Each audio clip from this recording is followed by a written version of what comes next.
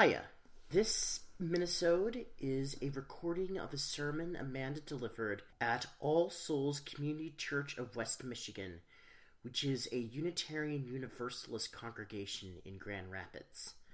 The sound quality is absolutely terrible, but the message is very beautiful, so listen and enjoy.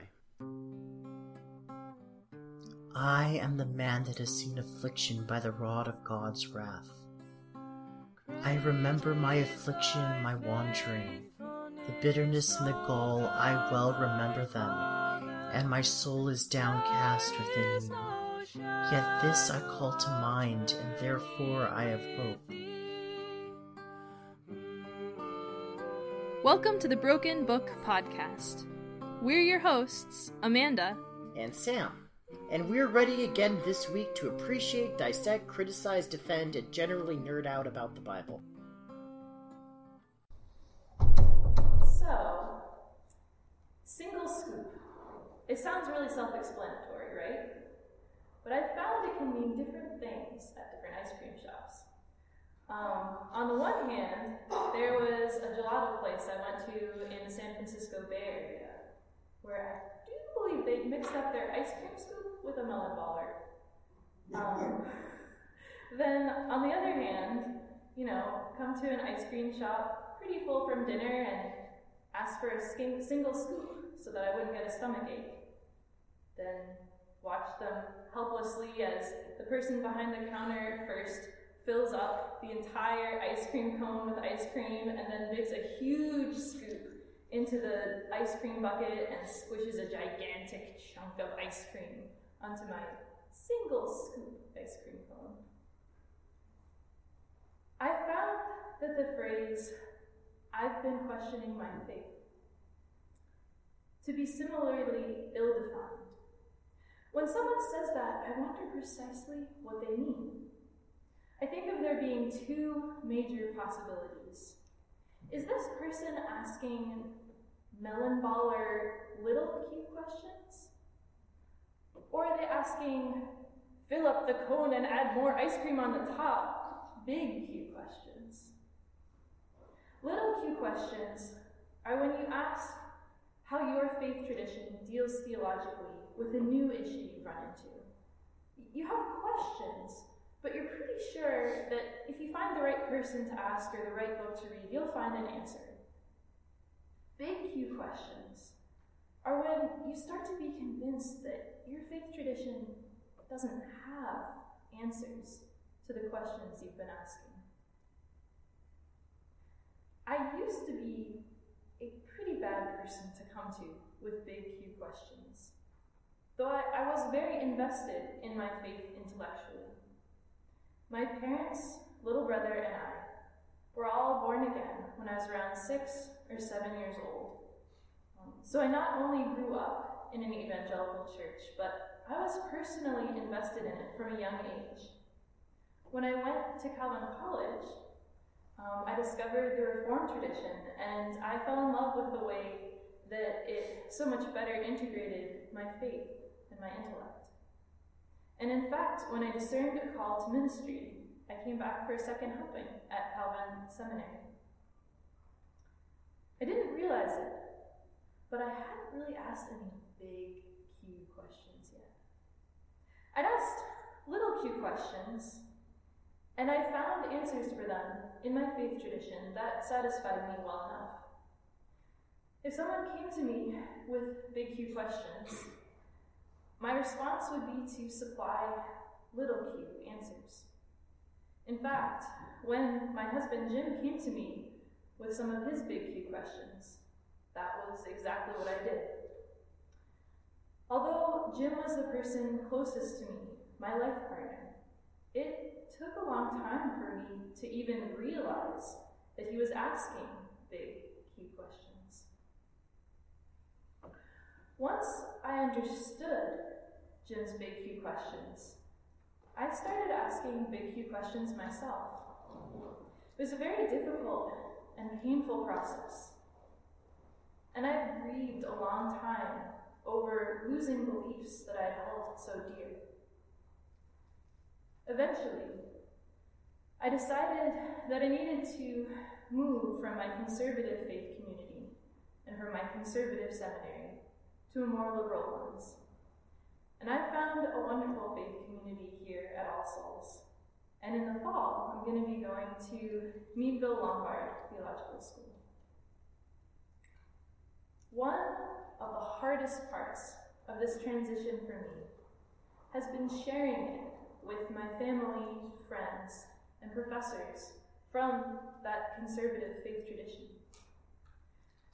I found out how frustrating it was from the other side to share my big Q questions and sometimes have others dish out little Q answers, just as I had. Worse, when they realized that I was asking big Q questions, some people became anxious about my salvation, which felt very objectifying. But as I've been making this shift, I've also discovered to my delight that there are many other people out there who've stayed in a conservative faith community who also ask big Q questions. People full of gentleness, humility, and willingness to wonder about who God might be or what God might mean, even as they continue to embrace a conservative faith tradition. These people have become my teachers and have inoculated me against the poison of bitterness toward my previous faith. People who are mired in dogmatic rhetoric may find themselves at odds, but between those earnestly pursuing spirituality, willing to ask big Q questions, I found that the veil is very thin. C.S. Lewis, in The Four Loves, says it this way: "The one who agrees with us that some question, little regarded by others, is of great importance, can be our friend. They need not agree with us about the answer to that question." One professor at my conservative seminary essentially congratulated me when I shared my big Q questions with him. He considered the realization that there is no certainty to be an important stage in building a healthy faith, and one better experienced sooner than late for clergy especially. His response encouraged me so much at a time when I was starting to think that I had been disqualified for ministry. Another professor disagreed with me that my questions didn't have good answers, but was totally unflustered by my confession of them, and he listened generously to my story without trying to answer my questions for me. I felt my personhood affirmed by him. It was a remedy to the objectifying experience of having my soul worried over by others. Yet another professor, for an independent study, suggested the Ronald Rolheiser book that I chose as the reading this morning. It was so healing for me to read a book by a Christian author on a spiritual topic and yet feel included by it, to feel that it still applied to me. It taught me that I've not been irreversibly sundered from the tradition that I grew up in. I can still draw on its strength and on its beauty. Some of my older friends and mentors who I shared my faith change with candidly acknowledged the lack of answers to big Q questions, and shared that they had stayed within a conservative Christian faith because of personal faith experiences they'd had, not so much because of answers. They were on one side of the veil, and I was on the other, but what united us was so much greater than what divided us. I felt deeply accepted by them. Some of my friends have well-developed, very liberal Christian theologies, but have stayed in moderately conservative Christian denominations. Talking with them gave me hope that I could find meaning and my own theology again, even without the sort of certainty that I'd had before. And our conversations have helped me to develop my own theology and to develop theirs. I've also had some friends for whom hearing about my big Q questions and the changes in my faith was extremely painful for them. It even felt like a betrayal. But despite all of the pain that we have caused each other through this transition, they have hung in there with me. They've listened to me. They've accepted me. They've accepted the changes in my faith. And I'm so thankful to them for their faithfulness to our friendship. But the most powerfully healing experience with conservative Christianity that I've had thus far was at Pine Rest this summer, where I did some pastoral care training called CPE, in which I worked as a chaplain and also examined those experiences as a chaplain with supervisors and peers. I was extremely nervous about what CPE at Pine Rest would be like. I knew that all of my supervisors and peers would be ordained or in the process of ordination at Christian denominations. I knew I wouldn't be able to hide from them that I was an agnostic because it's a very intensive process. And I worried that they wouldn't fully accept me, or that they would question my ability and my authority as an agnostic to minister to people, particularly within a Christian institution. But instead, I found an environment where I felt totally safe to be myself, to declare myself agnostic and not Christian. And my peers and supervisors not only accepted me, but encouraged me that I had ability and I had authority as an agnostic minister. They also challenged me to develop my faith more fully, and I challenged them as well. We asked some of the same big Q questions together, though we came out with different perspectives. We discovered together that our desire to minister to people brought us together more strongly than our creeds divided us. The veil that separated us was thin indeed. As I've come out more and more about my faith change, it has made me a safer person to talk with about big Q questions. So I've talked about them with more people, and I've been surprised to discover so many people asking big Q questions. Even people who I had previously assumed believed everything that their conservative churches taught. There seem to be a lot more big Q questioners out there than I ever imagined, even in places where I least expected them.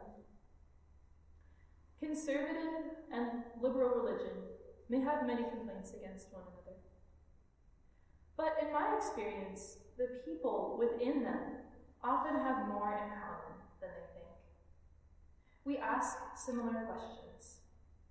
We care deeply about other human beings. We have chosen different sides of the veil to stand on, but the veil is very thin. I don't really have to tell you guys this. One of the things that most attracted Jim and I to All Souls was your openness and your acceptance of people of all beliefs. Many people here, I know, have been hurt by conservative religious traditions, but still an attitude of respect for others' beliefs outshines resentment and bitterness here. It's not easy to keep up that attitude. It's so tempting to slip into the easy sense that those people are wrong and we are right, to slide into speaking of conservative traditions with a little less respect, a little more hostility. Tribalism is an easy path for us humans. Thank you, All Souls, for taking that hard path, for taking a stand against that slide in our congregation's culture.